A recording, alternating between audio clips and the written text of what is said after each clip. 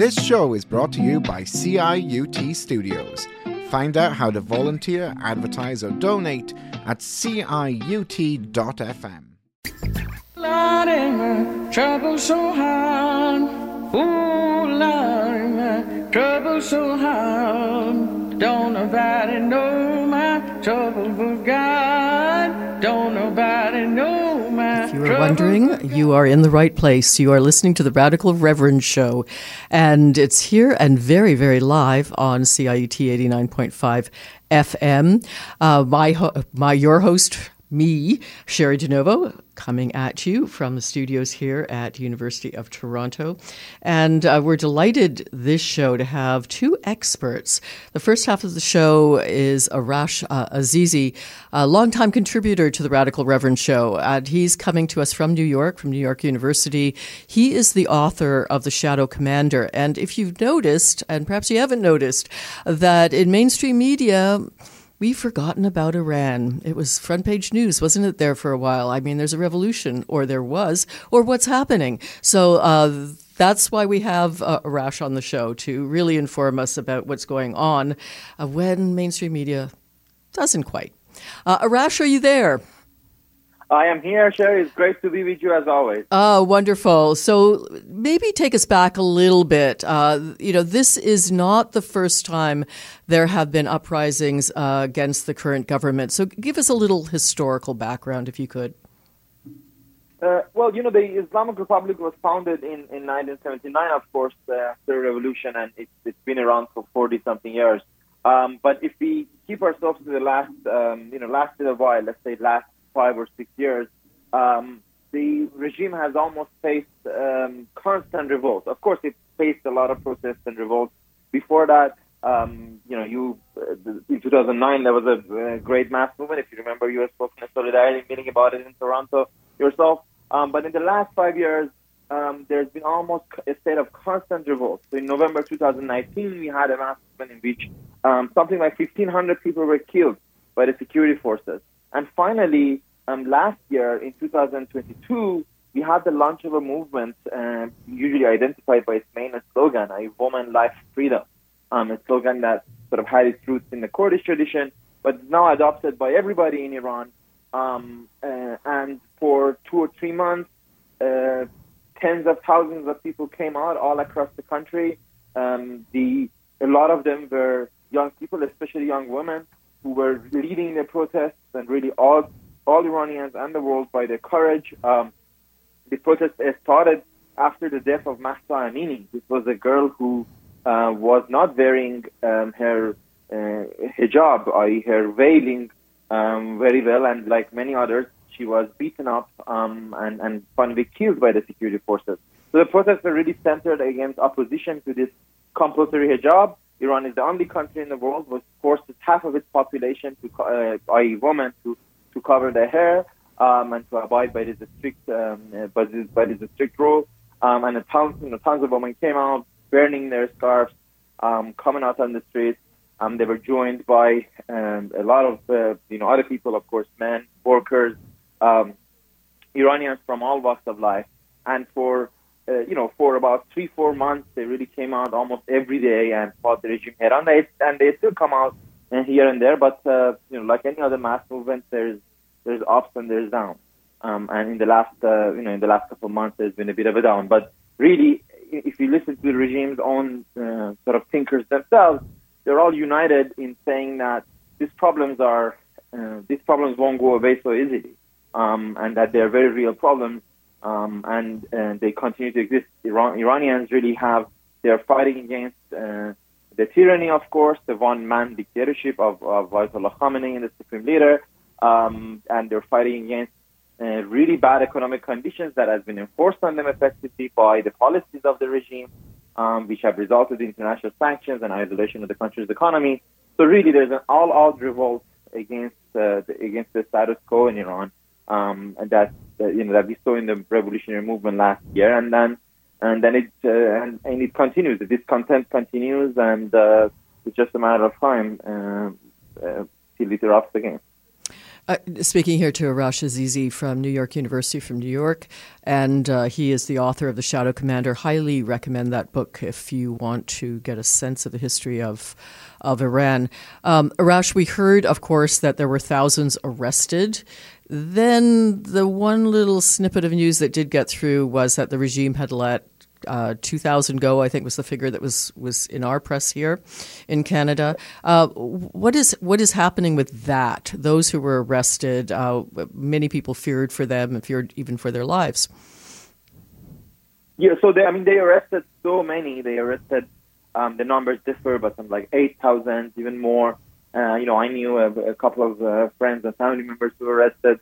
They arrested so many, there was no way to keep all these people in prison. And so they released many on bail, and then finally they did, when things were a bit down, they did a bit of amnesty. So they sort of amnestied a few thousand people. But this was, they had already picked up pretty much, everyone who was active, student activists, everyone who could have anything to do with the movement, and a lot of people that they would pick up on the streets during the movement. And of course, they killed hundreds. Something like 500 or 600 people at least were killed in this movement. So, yes, they did amnesty some, and then they did release some on bail. But the general situation remains as it was. They haven't given any concessions. They haven't really met any of the people's demands. And a lot of them, they frankly cannot, because it is very clear that what people want is an end to the Islamic Republic, is an end to Khamenei as dictator. And, they won't, the movement, it's very hard. I mean, of course, if they give very considerable concessions, you can see they will placate the movement somehow, but they haven't even given any concessions whatsoever. So hence the continuation of people's movement. So many questions. First and foremost, of course, is why do you think that? I mean, this was the darling of mainstream media. We got coverage not only of what was happening inside Iran, but we got coverage of all the huge demonstrations. I'm sure there were some in New York. There were huge ones in Toronto, as well as around the world, in support of those who were in the streets in Iran. And we remember particularly moving pictures of young girls,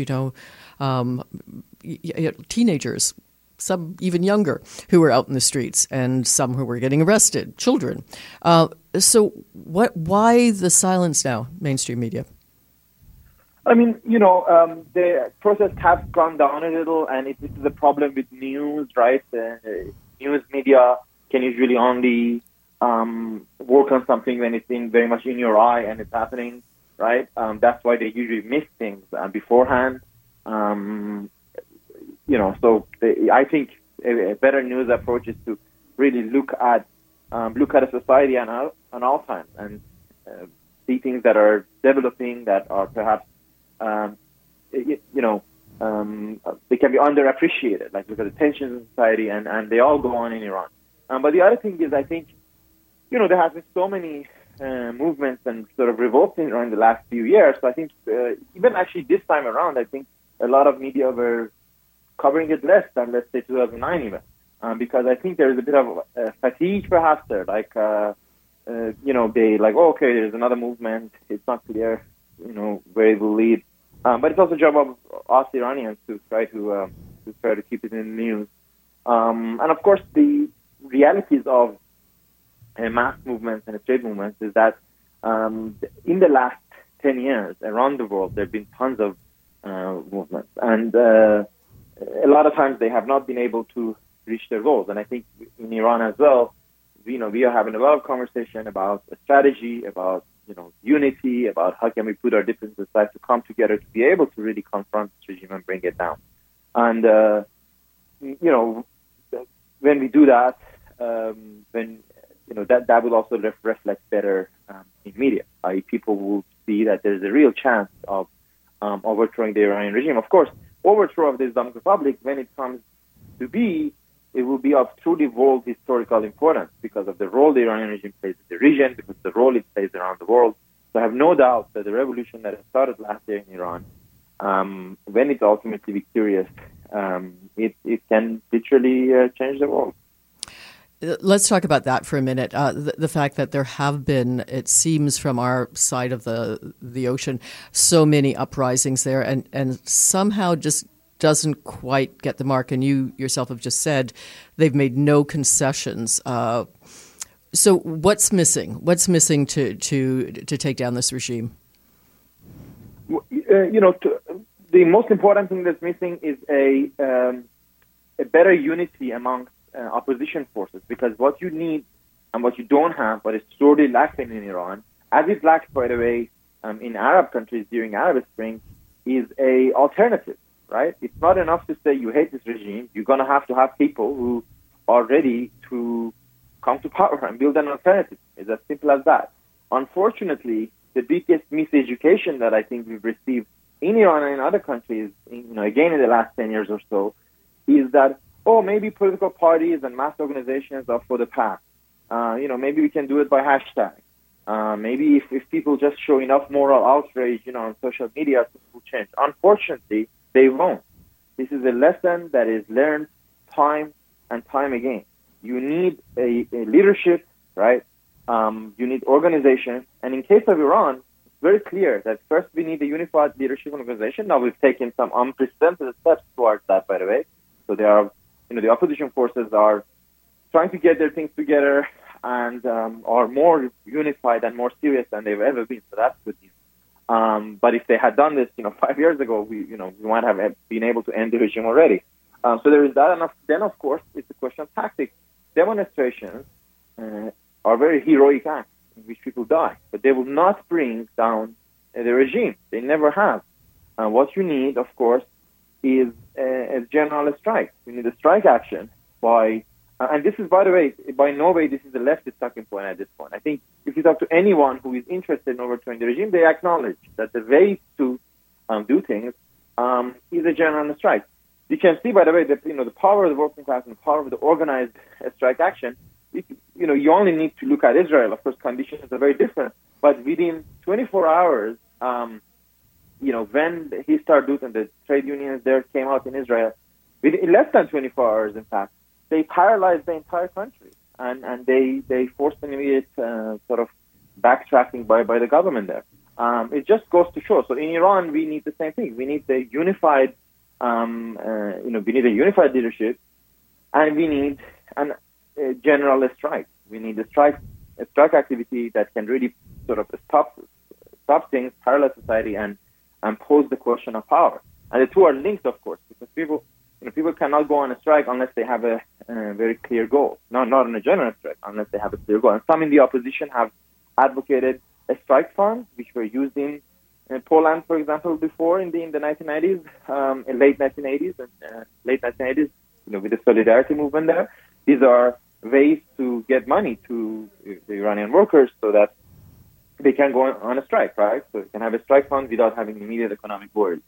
But yeah, these two questions, I think, are clearly the key. And I hope that the frustrations that come out of we not having achieved this goal and this regime having stayed in power for so long can help people find the strategy. I should, by the way, Cheri, I should add, when I'm talking about this regime, the kind of consensus that it's a bad regime and it needs to go is unbelievable.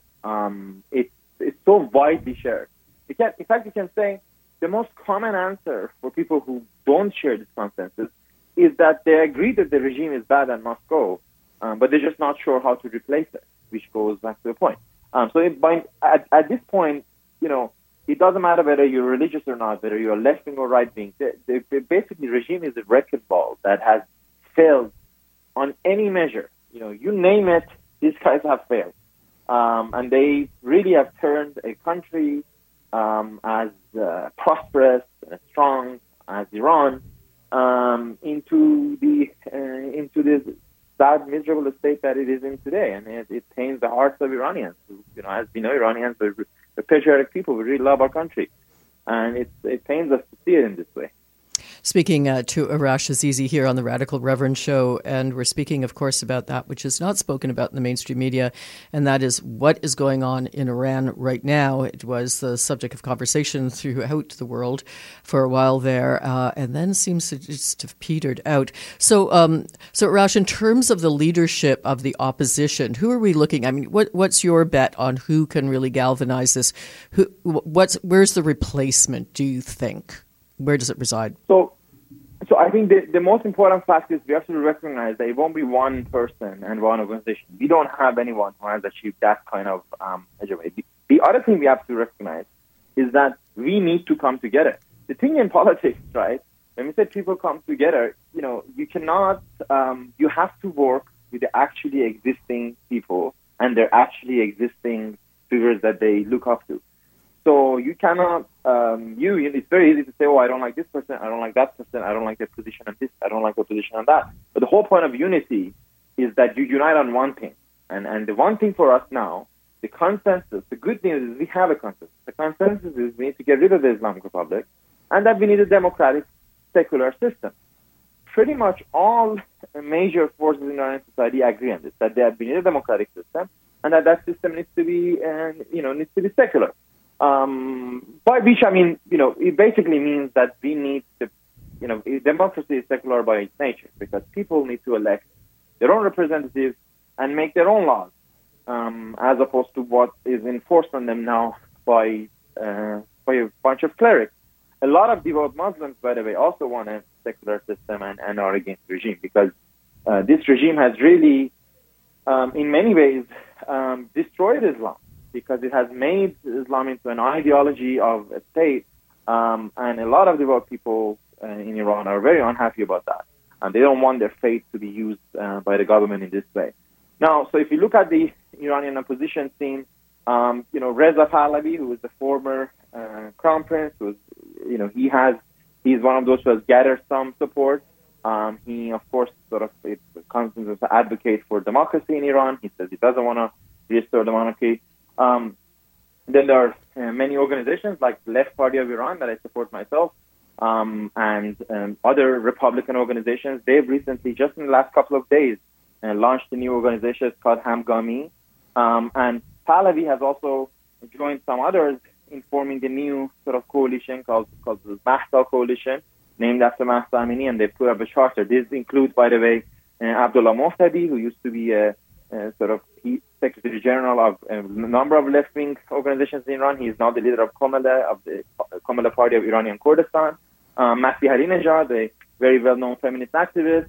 Hamed Esmailion, who is Iranian-Canadian. So some viewers might know him as he was a person. He lost his wife and daughter in the Tehran-Kiev Ukrainian PS-752 crash, and he's become a well-known advocate in Iran.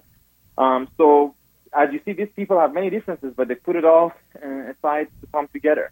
And so these are just two examples, Hamgami and the Mahsa Coalition, of people who have really put their differences aside in an unprecedented way to come together, because we recognize that we're going to have differences in the democratic Iran, just like you have many differences in democratic Canada, but you solve them in a parliament by elections, and that's what we want for the future of Iran. But to get there, the important thing is to put differences aside and come together. And as I said, we've seen that in an unprecedented way.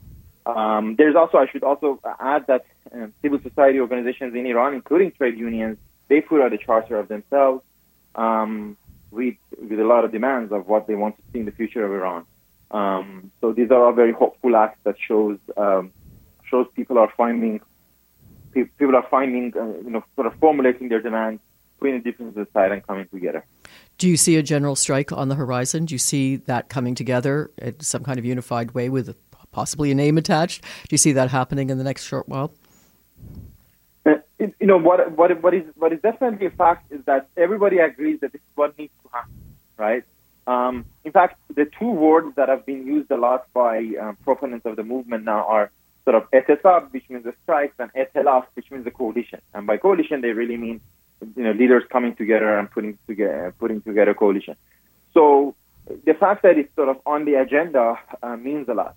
But in the short while, no, I don't think it can happen in the short while because it does take a lot. And I think the problem is, if I'm honest with you, the task of confronting this regime and bringing it down is really monumental. And while the Iranian people have time and time again sacrificed their lives, came out and showed that they're ready to pay the price to do this, on the political side, we haven't done even 5 or 10% of what is necessary for that to happen. These efforts that I said are good, they're all sort of good beginnings, but they're nowhere near where it takes. And people can't, general strike in Iran would be a very massive undertaking. So I don't think it can come, until we have a better,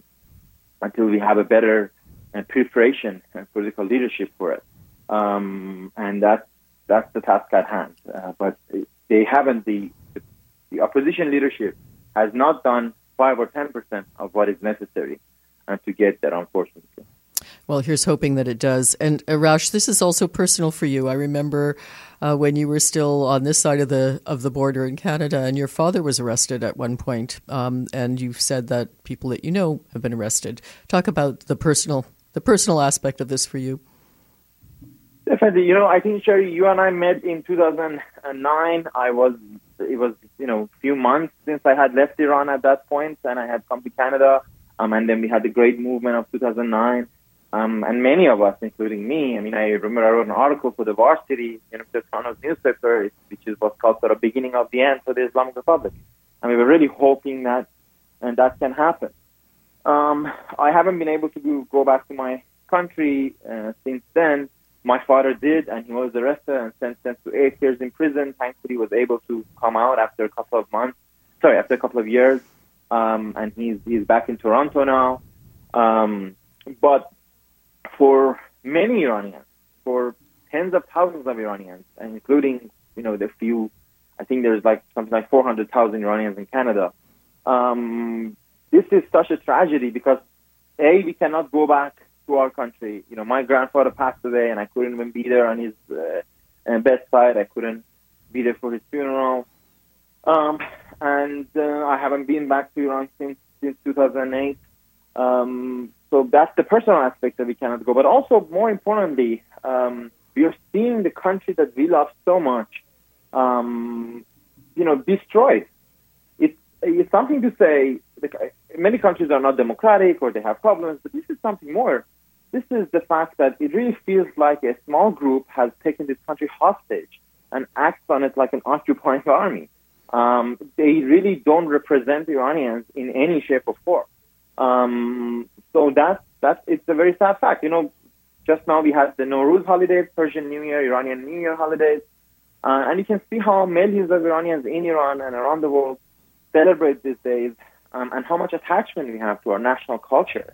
It's a great asset for any country to have so many people who will do things for it because they love their country. Iranians really always ask, what can they do for their country before what the country can do for them? So you can just imagine what will happen if this potential is put in the service of a nation. We can be a successful, prosperous, more equal, more kind our nation. We can really get there. If only these energies of Iranian people can be put in the service of the country we love. And unfortunately, that is the stop. So that is, it's a very sad thing to have to live through. But I'm optimistic, and I have no doubt that myself and others will be able to return to Iran that will be free. There is no. I have no doubt that this will, that this will happen. I have no doubt about it because the tenacity and the resilience of the Iranian people has time and time again proved that is able to overcome tyranny. And I'm sure this will be the case once more. Speaking to Arash Azizi, who is speaking to us from New York University, author of The Shadow Commander. And we just have a few minutes left. Arash, tell us about the book again. Wonderful book. It really gives an insight into a bit of the history in an engaging way. So tell us about that. Why people should go out and buy it. Go out and buy it. For sure, I'll tell you a bit about that book, and also I have a new book that is coming out. So maybe exciting! So yes, please. Definitely. So the Shadow Commander it's basically the story of the Iranian regime's interventions in the region and how what it was doing in the Arab world and what how it was confronting the United States. It's sort of a biography of Qasem Soleimani, this Iranian general that had an important role there. And I think the book would be interest of those who want to figure out the configuration of the Middle East. The Middle East looks like a very sort of complicated puzzle with so many pieces, with ever-changing sides. But in this book, through the story of one guy's life, I've tried to tell the story so that anyone with a bit of interest who doesn't have a background can pick it up and sort of understand why are Iran and Saudi like this? What is Iran? Why does Iran hate Israel so much? What's happening in Syria or Lebanon? So it's really a look of Iran and the Arab world in the last 40 years. The story of Iranian regime's presence in the Arab world in the last 40 years. So it's called Shadow Commander. And the new book is called Iran's New Revolution, Woman, Life, Freedom. So as the title is quite telling. I'm writing this book, which is now available for pre-order, but it'll be out in October or November. Putting the final touches on it now. I wrote this book because I want to answer the question of why are Iranians revolting? Why do they come out time and time again to risk their life to fight against this regime? What do they want? I was trying to say, what do they want? So, the book goes into different social movements in Iran in the past little while. I talk about the opposition to compulsory hijab. I talk about the strong feminist movement in Iran that has really been an inspiration to myself from my teen years when I was an activist. That's a very strong feminist movement that is really underappreciated, really not known anywhere. Especially in the years, let's say 1997 to 2009, this feminist movement engaged tens of thousands of people in Iran, brought ordinary women from all over Iran into political activity, and they fought for simple things like better laws for protection against violence against women, better laws, against child marriage, better divorce rights, things like that. Two bigger questions like women's political participation, and of course fighting the undemocratic structures of the regime as a whole. So the book really goes into showing these different social movements to show what was behind the movement that came in 2022. So again, the name is Iran's New Revolution, Woman, Life, Freedom, and I hope that it gives I hope that it answers the question of what do Iranians want, and what have they been fighting for, and I hope that before long this fight can finally come to fruition, so Iranians can get rid of this regime and take back to our country. That's exactly how I see it. We're fighting to take back a country that we all love so much. Speaking to Arash Azizi, author, as you just heard, of Shadow Commander in the new book. So do buy both. And final question, Arash, does this, I know when Shadow Commander came out, you got lots of flack because it was controversial.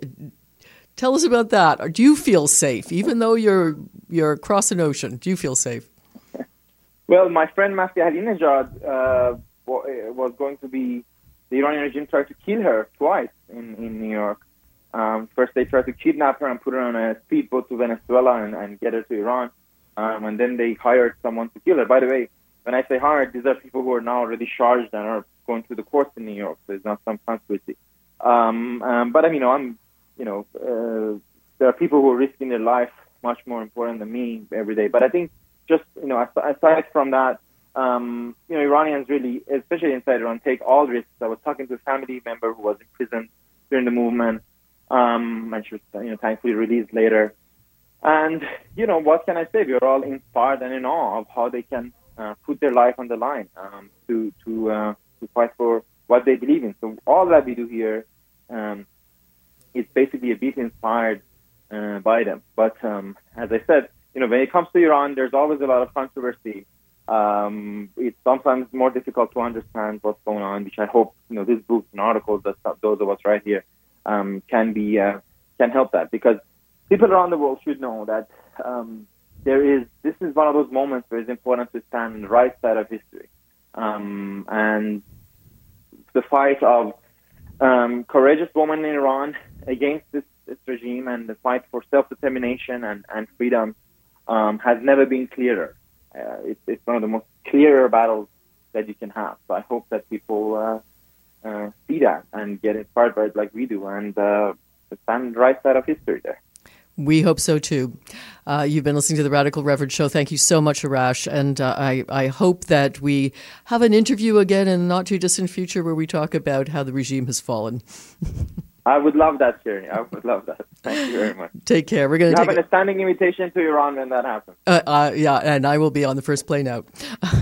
So listen, take care, and we look forward to your next book. We're going to take a brief break here on the Radical Reverend Show, and we will be back with another guest. We're going to talk about gig workers, gig drivers, and the fight to unionize.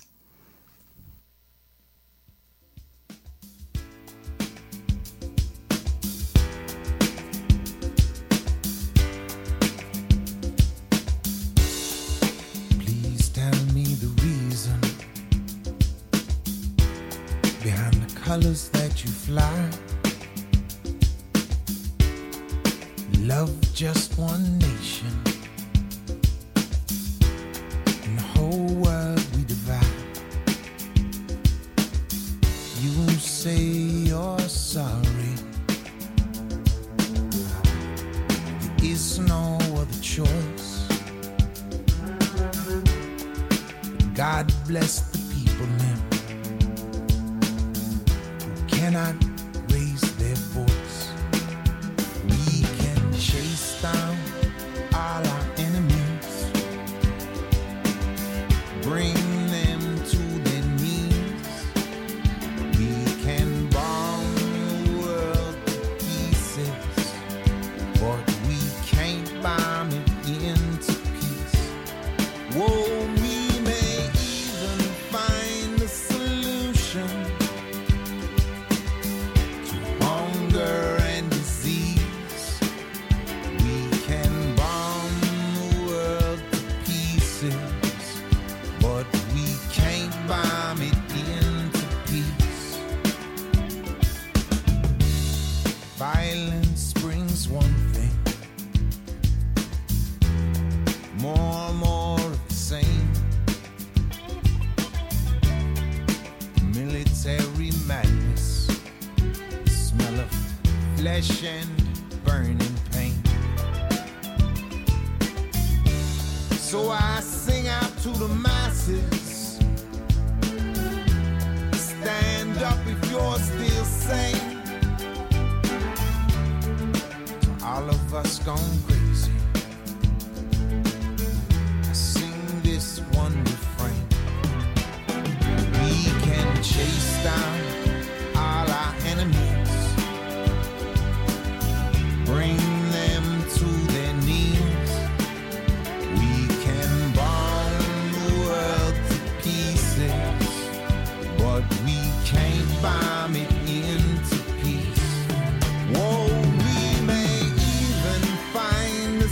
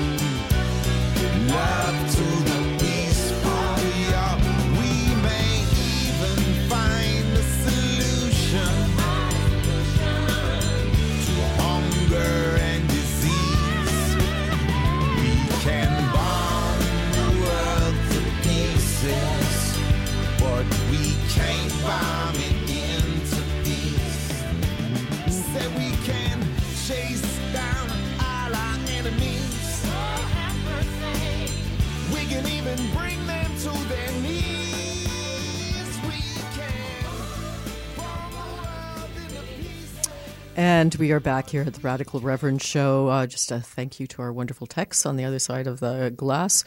And speaking of workers of the world, we are very delighted to have on Earla. Earla, welcome to the Radical Reverend Show. Oh, thank you, Cheri. And I have to tell the story of our meeting. So I clambered into a car, won't tell you what company, and there was a woman driver, which I noted because that's unusual. And we started talking, and it turned out she was this just kick-ass union organizer named Earla. And so I'm so delighted to have you on the show. I said, you have to come on the show and talk about, first of all, tell us about Gig Workers International. Well, just a little introduction about me, and may I, talk a little bit about what's been going on in Toronto? Please. Okay. So I've been a rideshare driver for almost 8 years in the city of Toronto, and I advocate for drivers. And I've driven for 5 different rideshare companies so far. I'm going to speak primarily about rideshare drivers. The landscape has changed over the years since regulation in 2015, and there's no control over how many drivers are being licensed to drive in the city of Toronto. And at the high point, there was over 90,000 drivers for rideshare companies as compared to approximately 7,500 taxis. Currently, we're nearing 50,000 drivers in the city, and increasing numbers are driving full-time as we all struggle with the economic situation. This does not help Toronto meet its climate goals, nor does it align with Toronto's line about creating good-paying jobs for its residents. It's actually more like a cash cow for the city as they receive huge amounts of money for licensing and regulatory fees. Over a year, a rideshare driver pays more in regulatory fees than a taxi driver for their license. While having so many drivers decreases the wait times for riders, at one point, it was easier and faster to get a rideshare vehicle than to get an ambulance.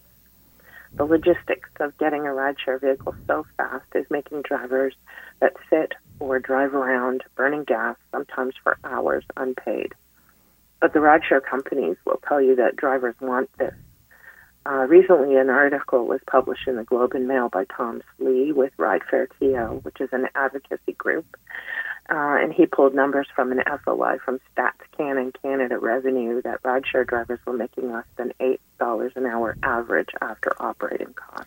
That's so shocking. Can I just interrupt there? $8 an hour after operating costs for rideshare drivers, because I don't think Torontonians, and for that matter other Canadians, are aware of this. I was speaking to you in the car and said, well, I remember a Toronto Life article, a few years back. It highlighted some rideshare drivers who were all waxing eloquent about how much money they were making, but you've said you just can't make a living with that number of drivers on the road. That makes sense. What, like 50,000? Yeah. Now, I mean, if the fleet size was controlled, oh my gosh, my building has a fire alarm. It's okay. This is a very live radio. It's very live radio. I had no idea.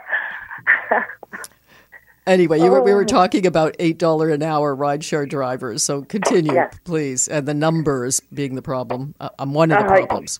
Mm-hmm. Oh my goodness. Let me try and see if I can find a place to hide where it's quieter. This is crazy. What wonderful timing. Oh, all right. So, those numbers were pulled from StatsCan and Canada Revenue.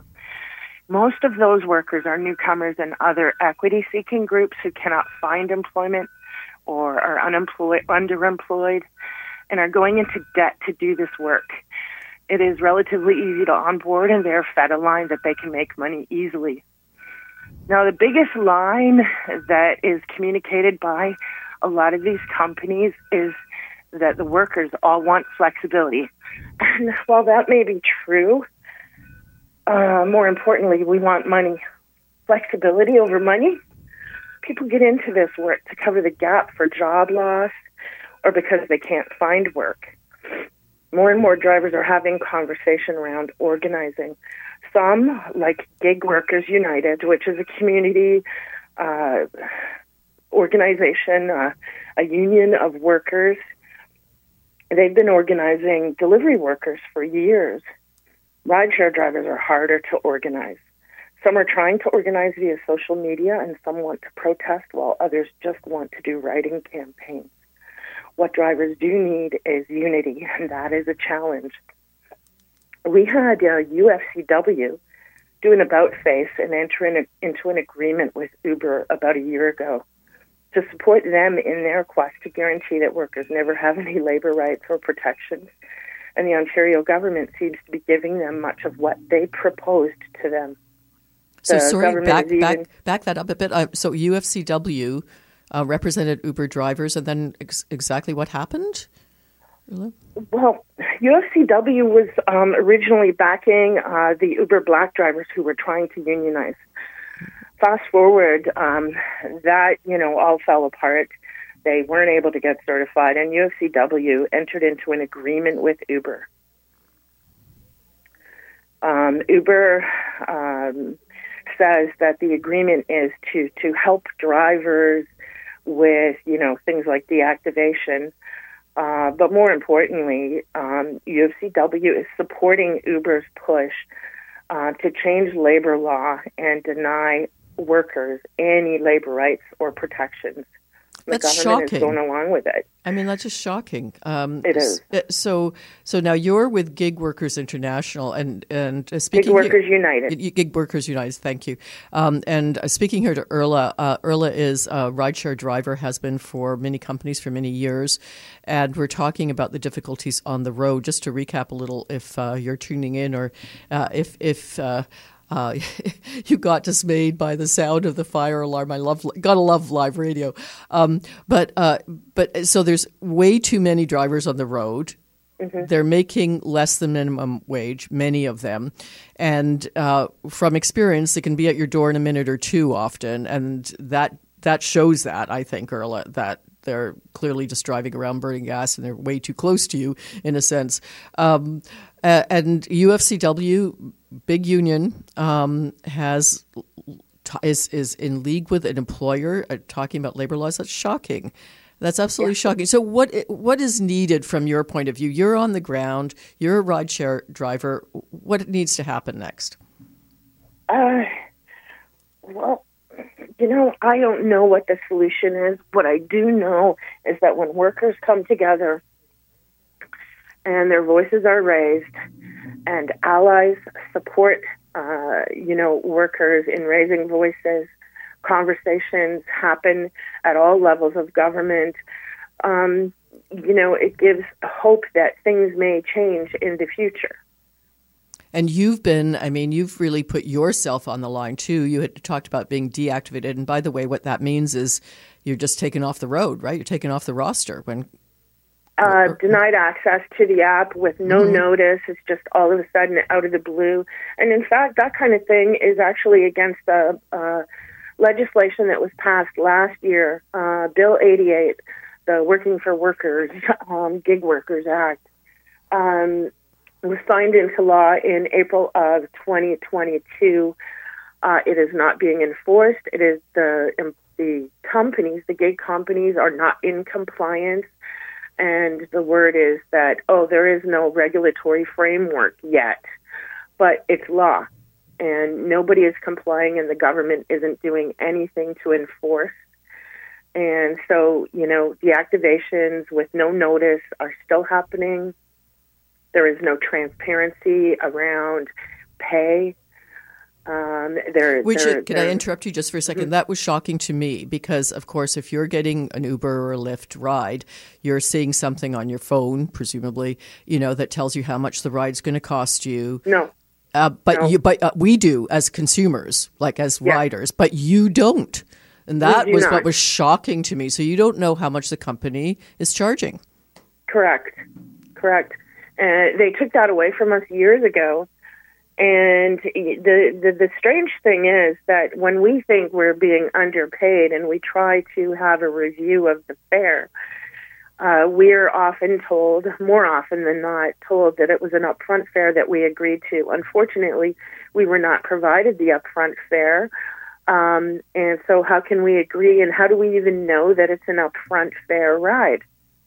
we're not given that information to make a decision. And our agreements even say that we're paid for time and distance, but when we ask for reviews because the fares are low, they deny. So how can you possibly know what you're making a day if you don't know what you're making a day? We can't. You can swing wildly from $30 for 6 or 8 hours work to, $150 or $200, and that's before cost. Which is, of course, rising all the time with the cost of gas and maintenance of your vehicle. And the vehicles have to be clean and blah, blah, blah, blah, right? Absolutely. And one of the interesting things is you require masking in your vehicle, and you wear a mask yourself.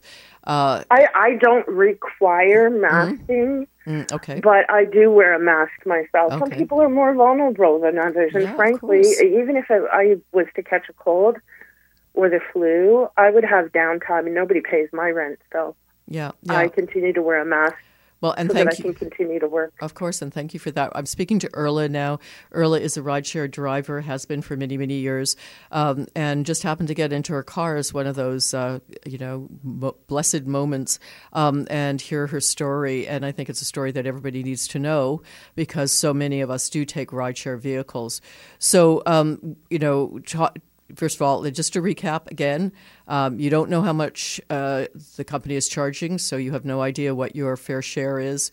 There's way too many of you, 50,000 plus drivers, so that getting enough business to keep yourself solvent is difficult. You're responsible for all the upkeep. And one of the things that we were talking about earlier when I was in your car was a funeral that I did for a young man, and this was a kind of an egregious error that one of the drivers made that ended up in a death. His mother, a real activist, has been at the city level and other levels of government really fighting for more regulation, and you've been part of that fight. So maybe talk about that a little bit too. Oh yeah, there was a number of people fighting for training actually, and training was developed after a number of years fighting for it. A number of advocacy groups and people in the industry also fought to have the city stop licensing new drivers until the training was given to these drivers, and that did happen. Training has, is an important thing, but unfortunately it falls short in that it's mostly about customer service, and the AODA and human rights has nothing to do with safety on the road. There is no road test.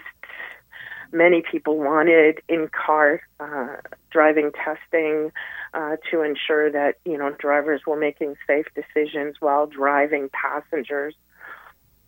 I personally agree with it. I have actually taken training and in-car testing when I took Centennial College's taxi training years ago. And but it's not part of it. Yeah, so that's still not a requirement, despite all the effort. Speaking to Earla, a rideshare driver, about the state of rideshare drivers in our city and other cities here from Toronto, of course.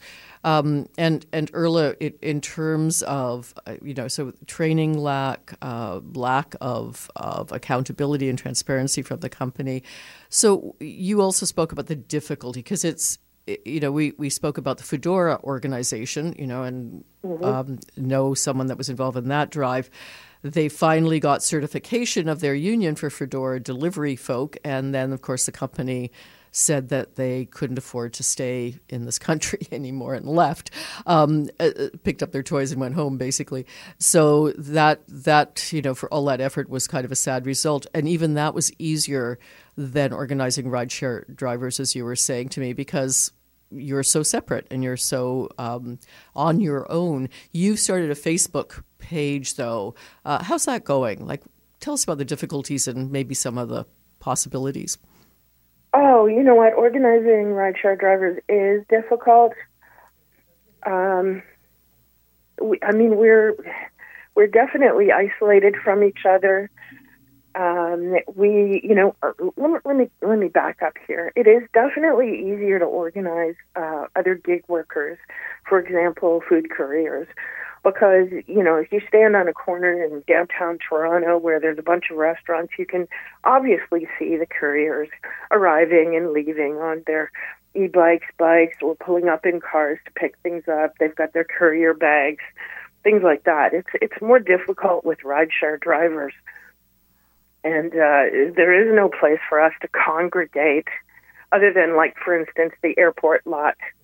And so that it has definitely been a challenge. And social media has been sort of central at the moment to bringing drivers together. But that in itself is also difficult. But there are a number of driver groups that are actively starting to talk more about organizing and or other means of trying to advocate for themselves. I did create a page for drivers who want to come together so that it's a safe place for us to talk about organizing and make plans. And there are a number of groups that are talking about things like writing campaigns, but it is a long, slow process. I mean, organizing workers, it doesn't matter what industry, it is a long, slow process. And particularly in yours.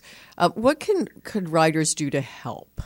Those who are taking rideshare now, of which there are legion, what would you say to riders? What can we do to make your job easier and to make your organizing easier so that you get a fair shake? You know what? Gosh, there could be so many ways that riders could help us understand that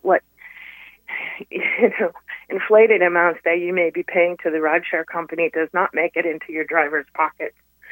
In many cases, it's far more than the companies say. For instance, 25%. It's far the company take in many, many cases is far more than that, especially with one particular company who only pays drivers by a base rate card. If you find it more difficult to get a ride, it's because drivers don't want to drive during busy times because they will earn more on the competing company. If you support workers who are trying to fight for fair compensation, lift their voices up. If you want to share information such as Gig Workers United, they do have a website for allies to sign up and support their fight. Gig Workers United also has other things such as order-in days, but that's not for rideshare drivers. Just, if you can, support workers in their quest to receive fair pay and fair treatment, just uplift their voices and support that. And tip well, by the way. And the tip goes to you, I hope. I mean, do you see that at least? You know what? I can't guarantee that it appears in our pockets 100% of the time. There are many documented cases on social media where drivers have never received the tips that riders have given them. That's absolutely. I mean, that's theft, essentially. That's absolutely. Outrageous. Absolutely. And this bill that was passed, it's supposed to have some regulations that, as you said, has not been enforced very well. Again, what can people out that are not rideshare drivers, what can we do to help make sure that gets regulated? For example, if you put a tip, as many people do, is there a way of contacting? I mean, who do you contact even to check that money got through? Well, these are apps. Mm-hmm. In many cases, you can't speak to a human being, or the human beings that you can get, like in our case with Uber support, they're not located in North America. And most of the time, they have no comprehension of what we're talking about. And that's another frustrating thing. There is no way. The only way you can guarantee that your driver actually gets your tip is cash. But you know what? That doesn't mean that I'm asking everybody to tip. We do appreciate that it's like a little Christmas gift at the end of the drive. But at this point in time, there is no way to guarantee that your driver is actually receiving what you sent. Oh my gosh. It's okay. The alarm's coming on again. It's testing. It's the fire department testing the alarms. We were talking to Earla here, who's a rideshare driver on the Radical Reverend show, if you're listening. And thank you for listening. We're broadcasting from Kitchener to Cobourg and Buffalo to Barrie, so large broadcast range. And in that broadcast range, of course, people are taking rideshares a lot.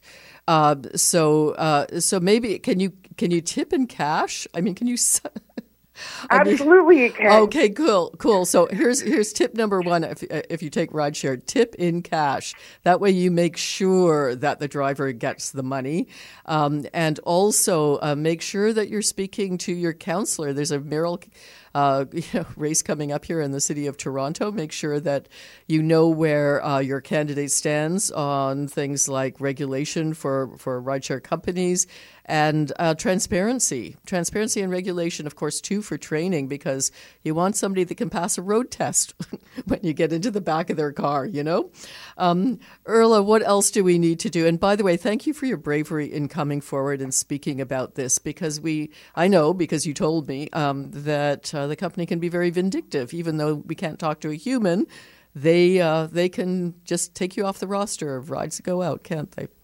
Absolutely. One other thing that people can do is to contact their MPP. Support the quest to end misclassification of workers. Support. So, excuse me, what do you mean by that, misclassification of workers? How will that help? Okay, so there was recently a decision at the OLRB. And OLRB basically decided that this courier had worker status, was an employee, and with the Bill 88, the Ontario government did not support that decision by ending this classification of workers. So we're basically told that we're independent contractors, but we have no rights when it comes to things like negotiating rates, building a clientele, subcontracting our work. So you're not really independent contractors. So we're not. You are employees and should be making at least minimum wage according to labor standards and other safeguards, right? Correct. Okay, correct. But it's all, the Employment Standards Act leaves it all in our court. We're the one that has to fight that individually when the law can be changed to end that misclassification. Right. So yet another thing. Talk to your MPP, talk to your potential mayoral candidates, talk to your city councillors. Rideshare drivers need a better shake, and be generous when you're in the car, of course. And here's to finally getting some real union representation that defends your rights, Earla. Thank you so much for being on the Radical Reverend show, and I hope we meet again. I hope I'm your passenger once again. Thank you so much. And I can tell you, you can actually do that by favoriting me. Oh, can you? See, I don't even know about that. So how you can favorite your driver and then pre-book. Okay. I will remember. A reservation. And I would love to drive you favorite. Again. Yeah. So just remember, Earla, there's not too many women drivers, so not hard to find her. Favorite Earla, and let's keep fighting for decent worker rights for all of you. Thanks so much, Earla, for being on the Radical Reverend show. Thank you so much, Cheri. It was a pleasure being here. And to the rest of you out there in listener land, do know that we do podcast this show. It will be up after a few days. It is up on the radio website after this appearance, probably by tomorrow as well. And keep listening because, we don't want to do much. We just want to change the world on this show. Till next time on the Radical Reverend Show. Bye. Ooh, Lordy, my trouble so hard. Ooh, Lord, my trouble so hard. Don't nobody know my trouble but God. Don't nobody know my trouble but God. Ooh, Lord, trouble so hard. Ooh, Lord, my trouble so hard. Don't nobody know.